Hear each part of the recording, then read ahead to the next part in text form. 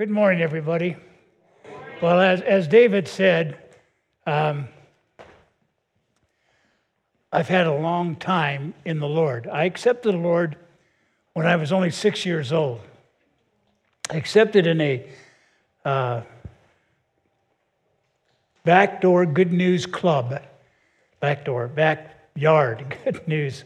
I was at the back door too, but a lady in the neighborhood after school would have snacks and so forth, and then she would tell a Bible story, and then she would show a wordless book, which was just colors.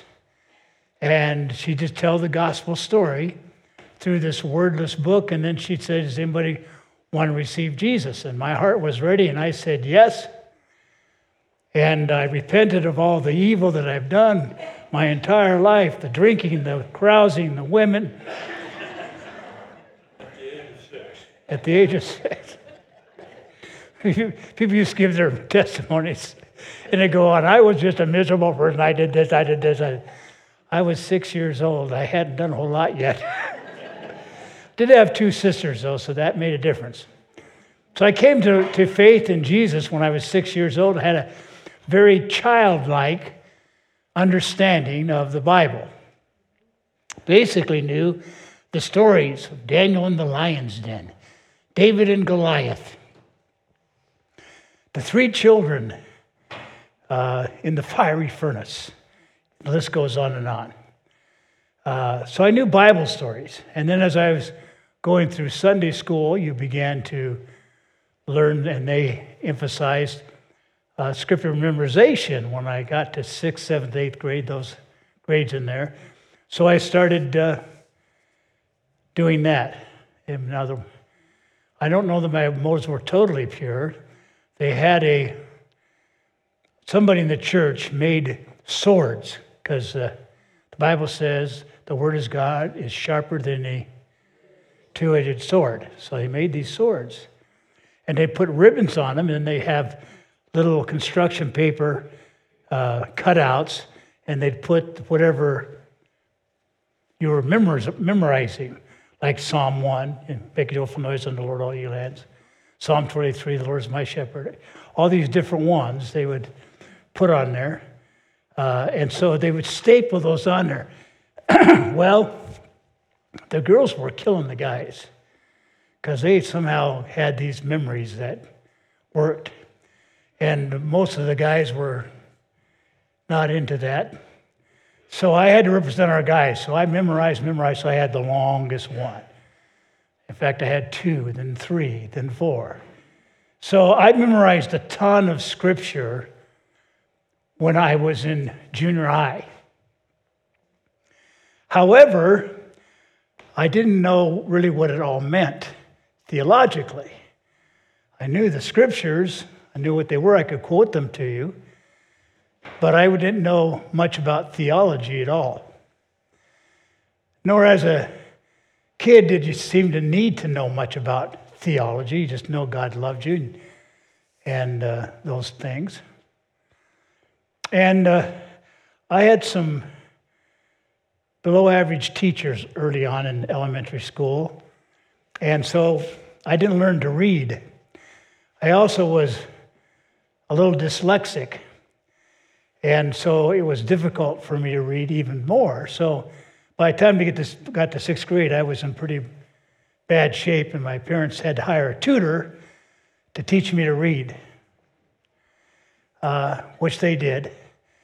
And after I drove him crazy, no, he taught me to read, and which is very important. And God gave me a good memory. So those 2 things were helpful. A little story on David. When he was about 3 years old, we had these books. I think they were Disney books. And they had a record. You played this record, and it would read the book to you so you could go through it. And then when it got to the time to turn the pages, you go, bing, turn the page. So David was reading the book to us, and we thought, man, this is great.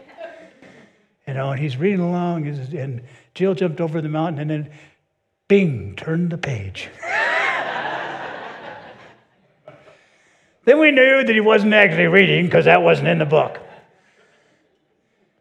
But reading was important, especially in the study of the Scripture. But what's studying the Scripture at that point? Memorizing the Scripture I knew. And if you asked me about a particular story or whatever, I could tell that to you very well. But it wasn't until God decided to send into my life some mentors. We call them, in the old days, disciplers, people who disciple each other. And one of the men that God sent in my life was a captain of a fire department in San Pedro. He had the fireboat, which was really nice duty. But as a captain, all the guys do the work, and you just kind of supervise. And this was a guy who had a really bad background, but he got saved, and it really took on him 100%.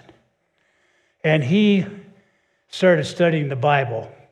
We had a place called Church of the Open Door down in Southern California. A guy named J. Vernon McGee. In fact, you can still hear J. Vernon McGee on the radio today. Some people think he's alive, but he died a long time ago. But J. Vernon McGee talked like this. He said, I got a letter here from a lady. She wants to know if it's okay to wear makeup.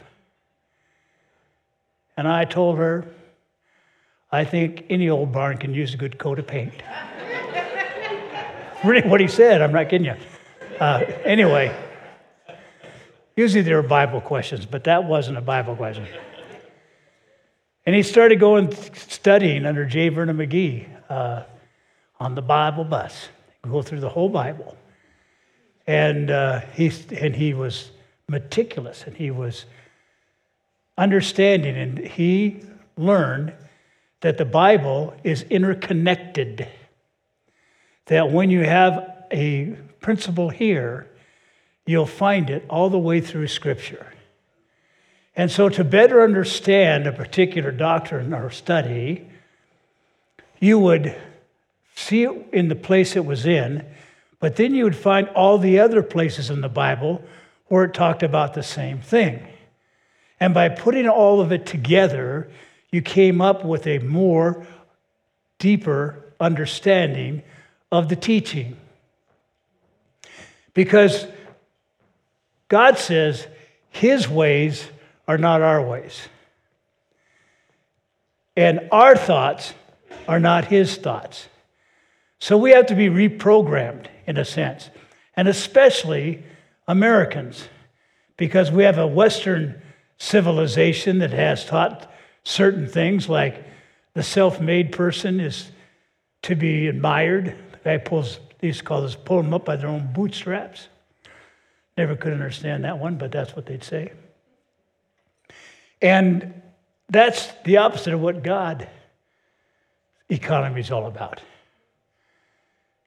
And we look for the big spectacular stuff, and God moves in the small. We look for the Schwarzenegger type to lead the army, and God picks Don Knotts, known as Gideon. There's different ways that God works. It's totally different from our mindset, different from what we think. And so this guy decided to disciple me. And I was in high school, 1966 and 67 time period. Why'd you laugh? Because you weren't. I know, she wasn't here yet. Anyway, back in 1967, I was learning. And he would say to me things like, how many of each animal did Noah take on the ark? Well, I knew that one. I learned it in Sunday school.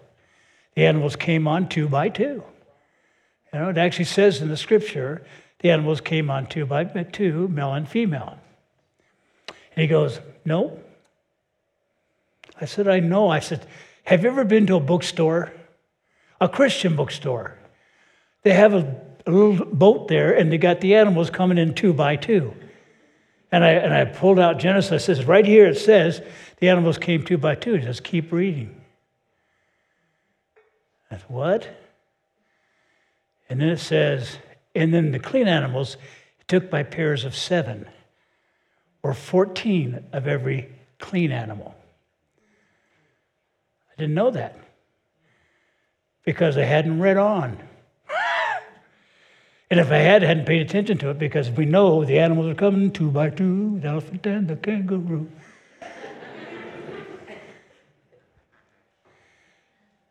So there are things that we thought that I knew because I grew up in the church. But it's important that you know the whole story. It's important that you gather all the facts about how things work. It's what we call systematic theology. There's a whole bunch of it. So he taught me about a Bible that had cross-references. Cross-references, you're reading here, and it'll give you all the other places where that subject's talked about. So I started studying it. I couldn't get enough. And I studied and I studied and I studied and I studied. And my Bible started looking like this because I had underlined all the important things. I started with just a few lines, and next thing you know, almost everything's underlined because more and more came alive and became important to me. And of course, we wrote in our Bible, and boy, back in those days, that wasn't necessarily a good thing if you wrote in your Bible. I didn't write very good, but I wrote.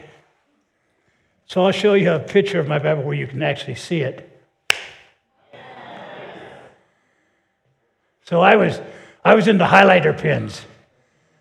The red, the yellow, the pink, and they all meant something different, by the way. So that was my Bible, and page after page after page after page, which is coming apart, that's what it looks like.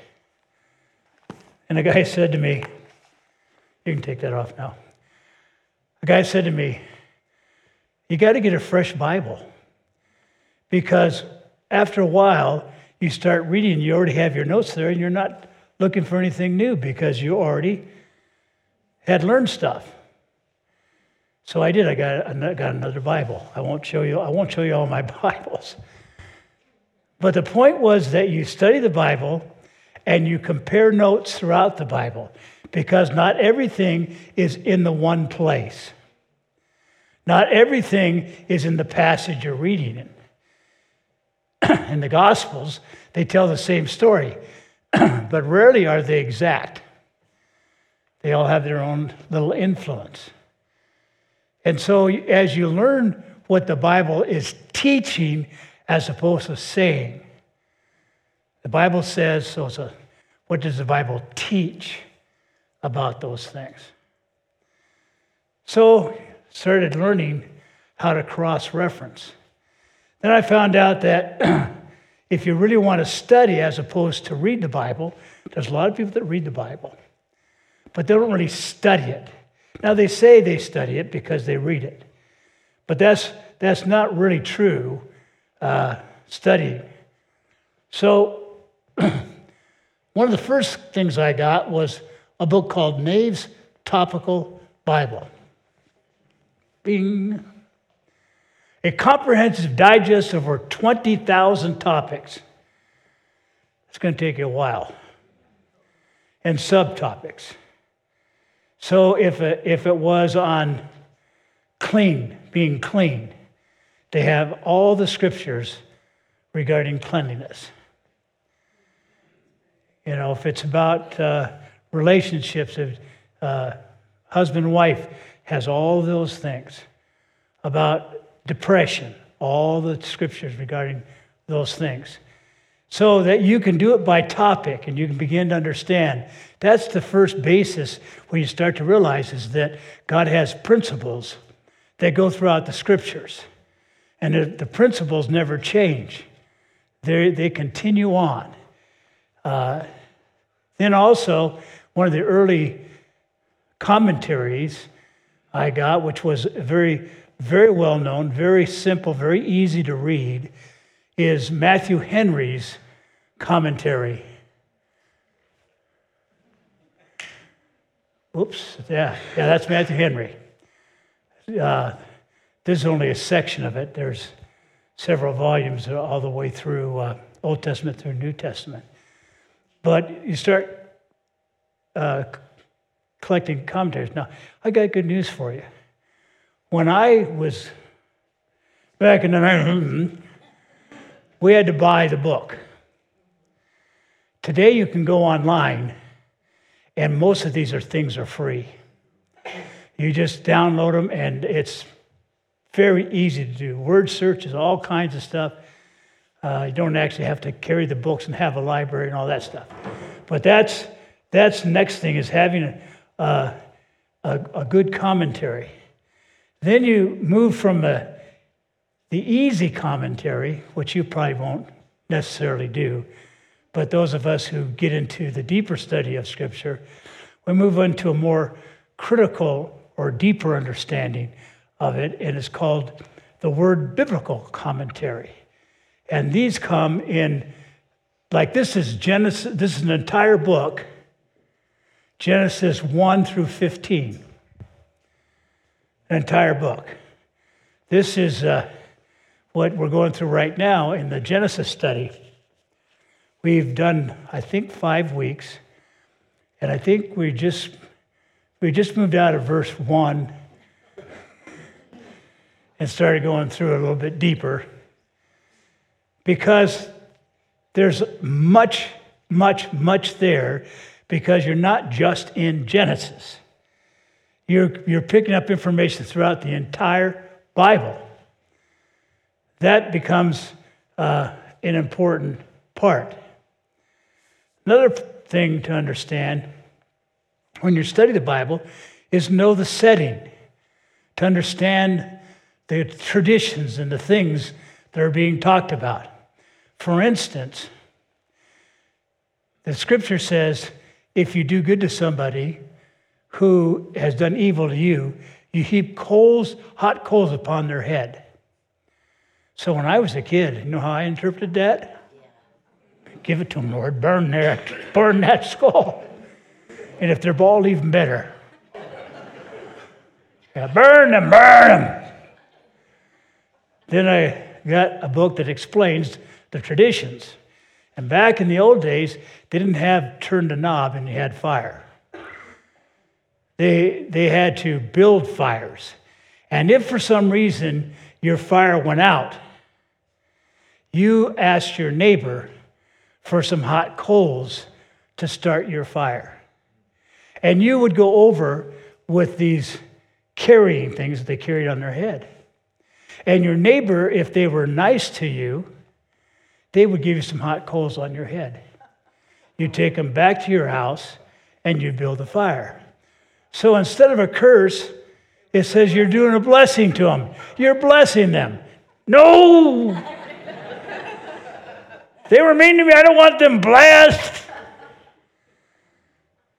But that's God's economy. Bless those who persecute you. What? I'll bless them. I'll tell you how I'll bless them. Give me that Elijah power. I'll just, right from heaven, just crispy critters. And that's why God doesn't give us that power, by the way. He certainly wouldn't trust it with me, because there'd be a lot of drivers on the side of the road going.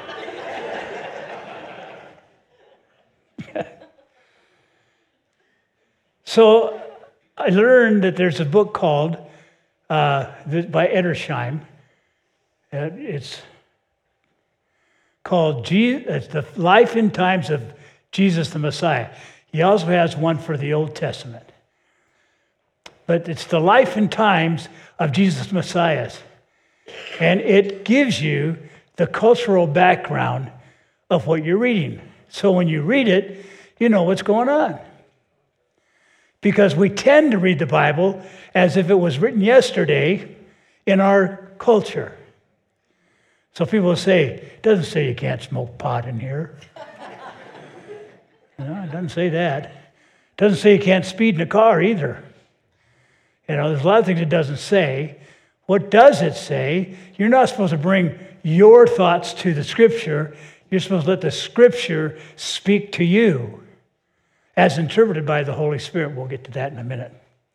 So the life and times of Jesus the Messiah, both the Old Testament one and the New Testament one, give you the setting, let you know what the culture was at that time.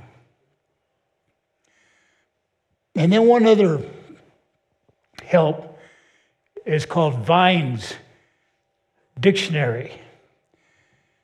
Vine's complete expository dictionary of the Old and New Testaments. Words. If there's a word and you're going, especially when you're reading the King James, and circumspectly. What is circumspectly? I don't know what that means. So you look it up, and it tells you what it means. Don't defraud. It's actually a sexual term when you read it, find out in the thing. That'll get a few people just woke up. They heard the word sexual.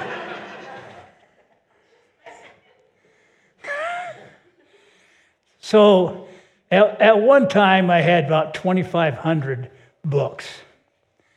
And people would come into my library and they go, "Have you read every one of them?"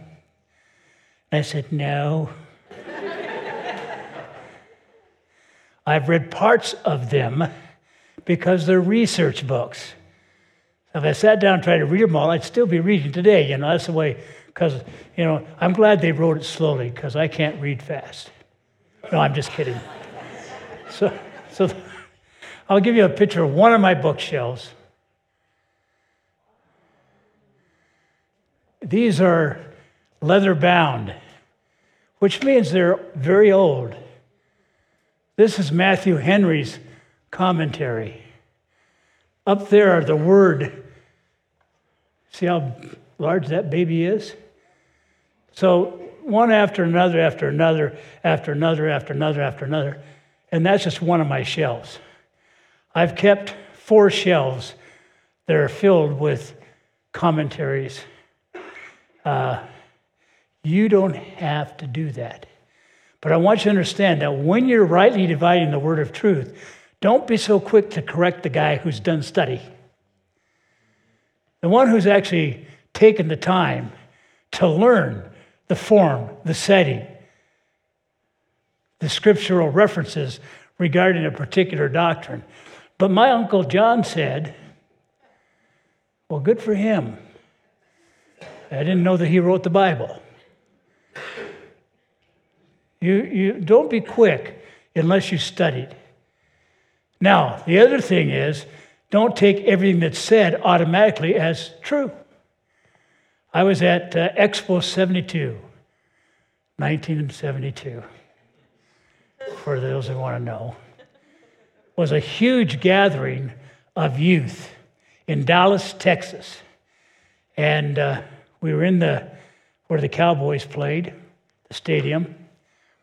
And Billy Graham spoke for one of the sessions. And he said this, cleanliness is next to godliness. The Bible says cleanliness is next to godliness. So I went back to my concordance.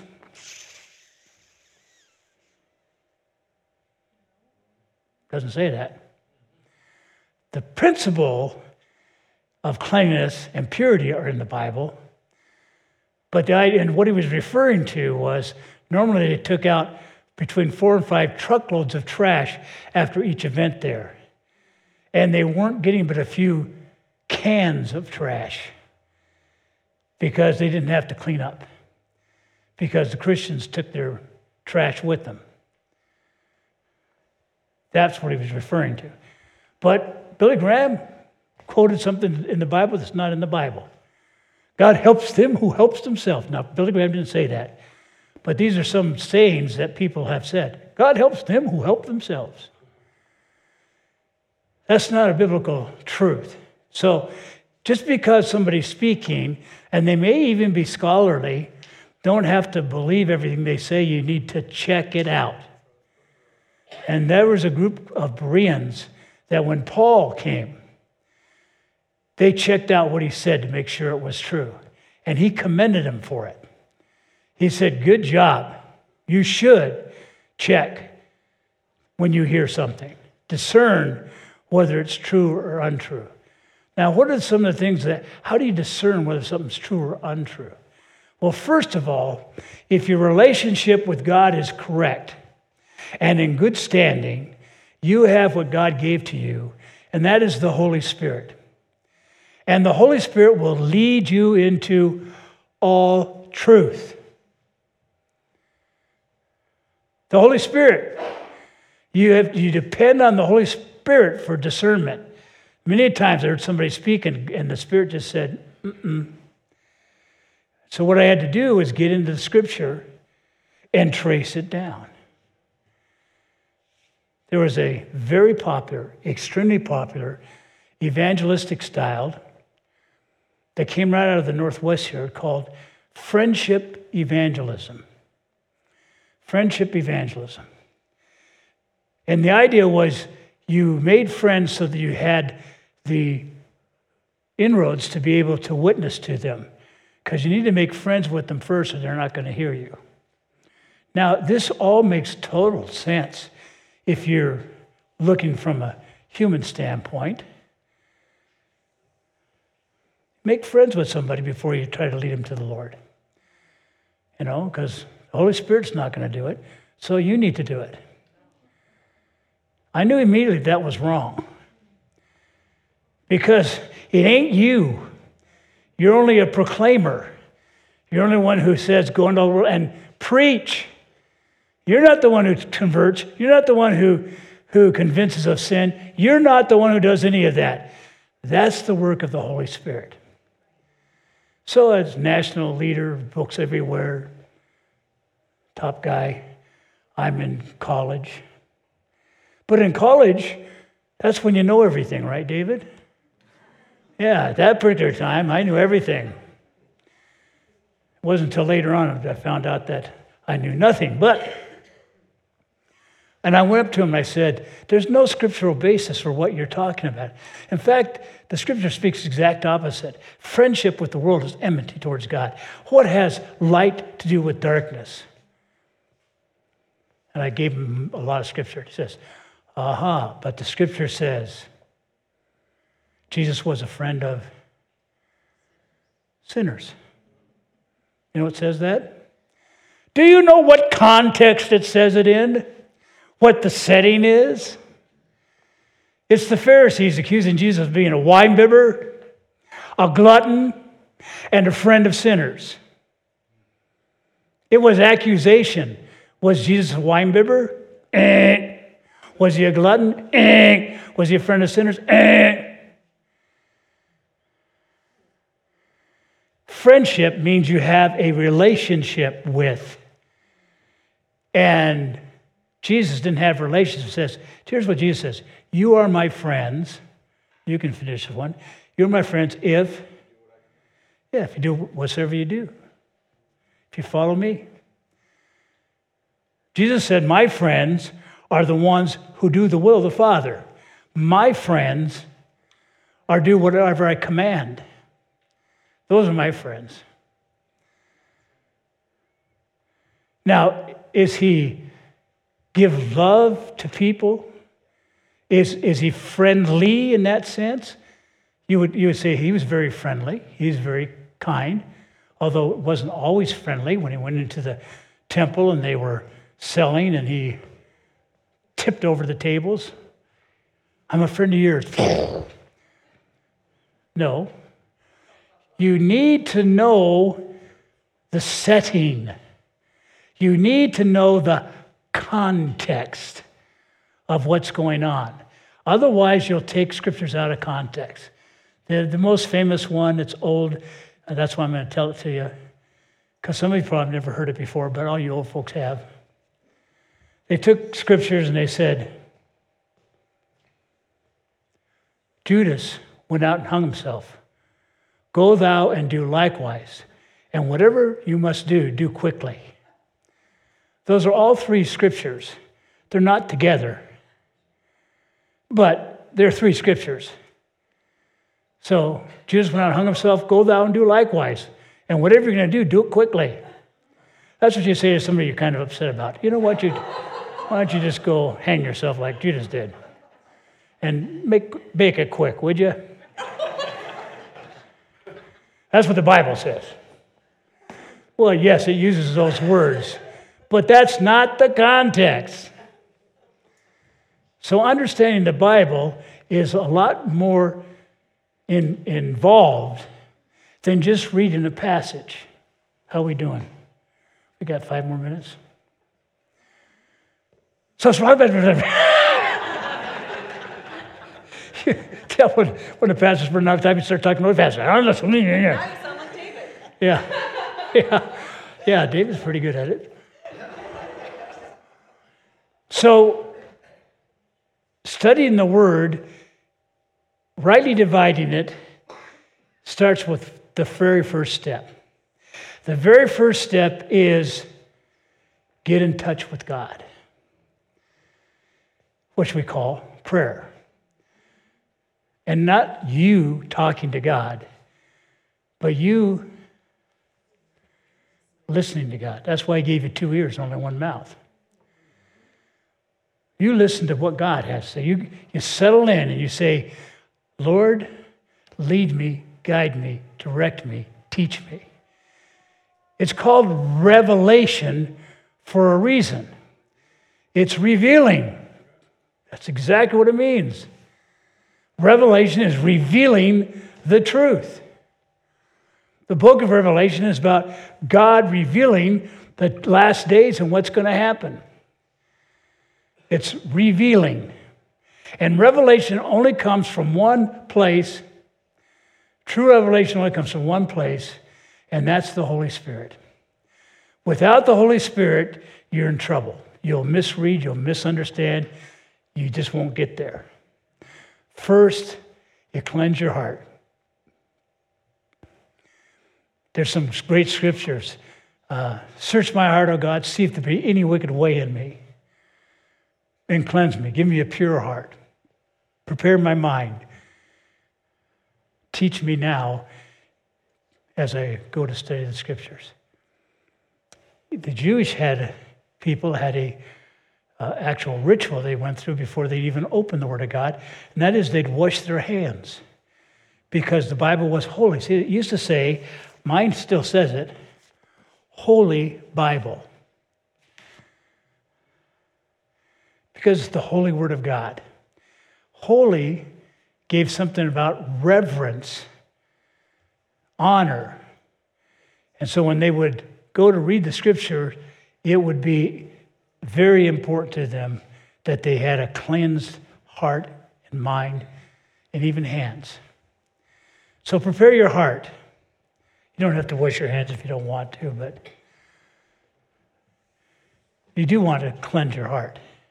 You do want to be ready to hear from the Holy Spirit. And then when you approach a passage of Scripture, read through it, the passage you want to read through it, and then stop, and then go back. Then you go back through it, and you start writing little notes to yourself. What's happening here? Something's happening here. Yes, that's right. That's right. You remember the song. Old guy over here. If what's happening, what's the setting? Who is it written from? Who is it written to? What is the subject that's going on here? Like, there's a whole book in the Bible about how it's important that men make coffee. I gave you a hint. What is it? Hebrews. Yes.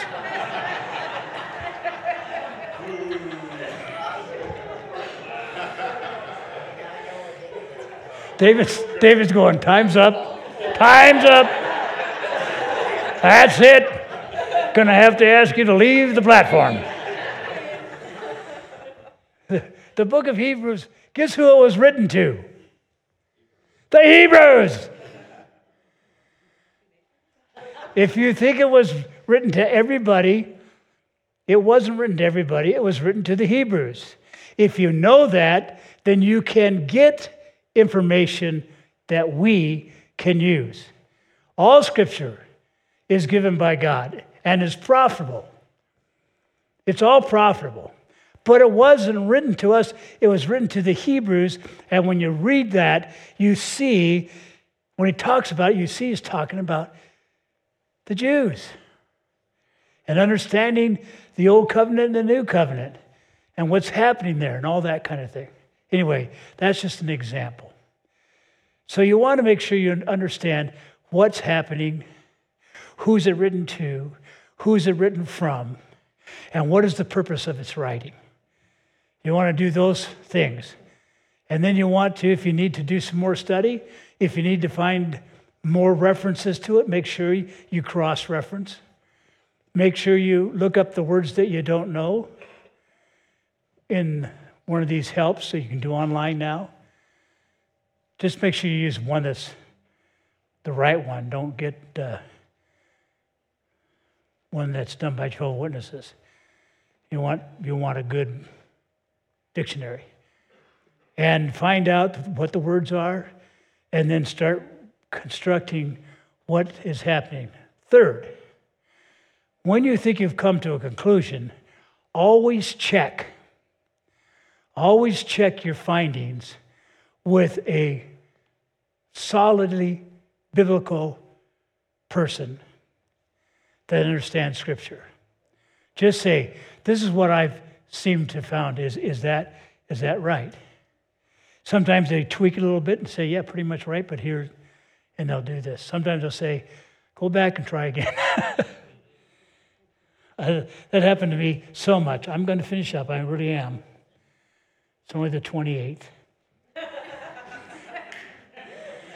Look, when Peter's talking, the guy falls asleep, falls out the window, and he goes, brings him back and talks again all night. So, not going to do that. The thing is, like, the guy would say to me, this mentor I was telling you about, he'd say, hey, Dave, can you lose your salvation? And I said, I think so. It says, then why has the Bible said you're sealed with the Holy Spirit of promise until the day of redemption? Oh, I guess you can't. Well, why does it say that once you've tasted the heavenly gift, made partakers of the Holy Spirit, if you're to follow away, it's impossible to renew you back to repentance? Oh, I guess you can. Then why does it say it's a gift of God? Not of works. You can't earn it. Oh, I guess you can. Can't. What did it cause me to do? Study.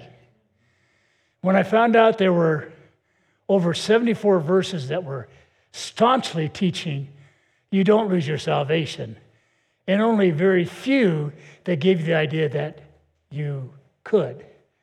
Like, hold on to the end if you want to be saved. It's one of those verses. Then I knew what it was, but that's after study. That's after. He would challenge those things, like Noah, that, all the different things. So as we approach Romans chapter 9, I want you to try the best you can to clear your grid of understanding. I just want you to wipe clean everything that you think you already know. And as we approach it, let's let the Word speak to us as God reveals through His Holy Spirit what He is teaching in Romans chapter 9. Otherwise, you're going to be disappointed, angry, upset, all different types of emotions. But if you let God be God, and you understand His sovereignty, and you understand who's really in charge of all things, and there isn't a thing that doesn't happen that God's not in charge of. When you start to understand who he is and who we are, you can approach Romans chapter 9. Otherwise, going to be fighting words. And God doesn't cause us to fight, doesn't want us to fight. So we're preparing you that through study, through understanding, through multiple scriptures, through all the different things that there is, the Romans 9 will be revealed to you. David's going to do something even more than I do, and that is he's going to present to you what people believe about it on both sides. I've come, as I've gotten older, to not trying to confuse people. And if somebody already has a bent that they want to believe something a certain way, and you say, here's what some people believe, they go, yeah, there's good, solid people that believe what I believe. So I'm okay. That could be dangerous. But I think he's right in what he's doing. I told him that. It's who he is. He's an attorney. That's what they present cases. And he'll present both cases, and he'll lean on the side of one of them, which you'll figure out pretty quickly.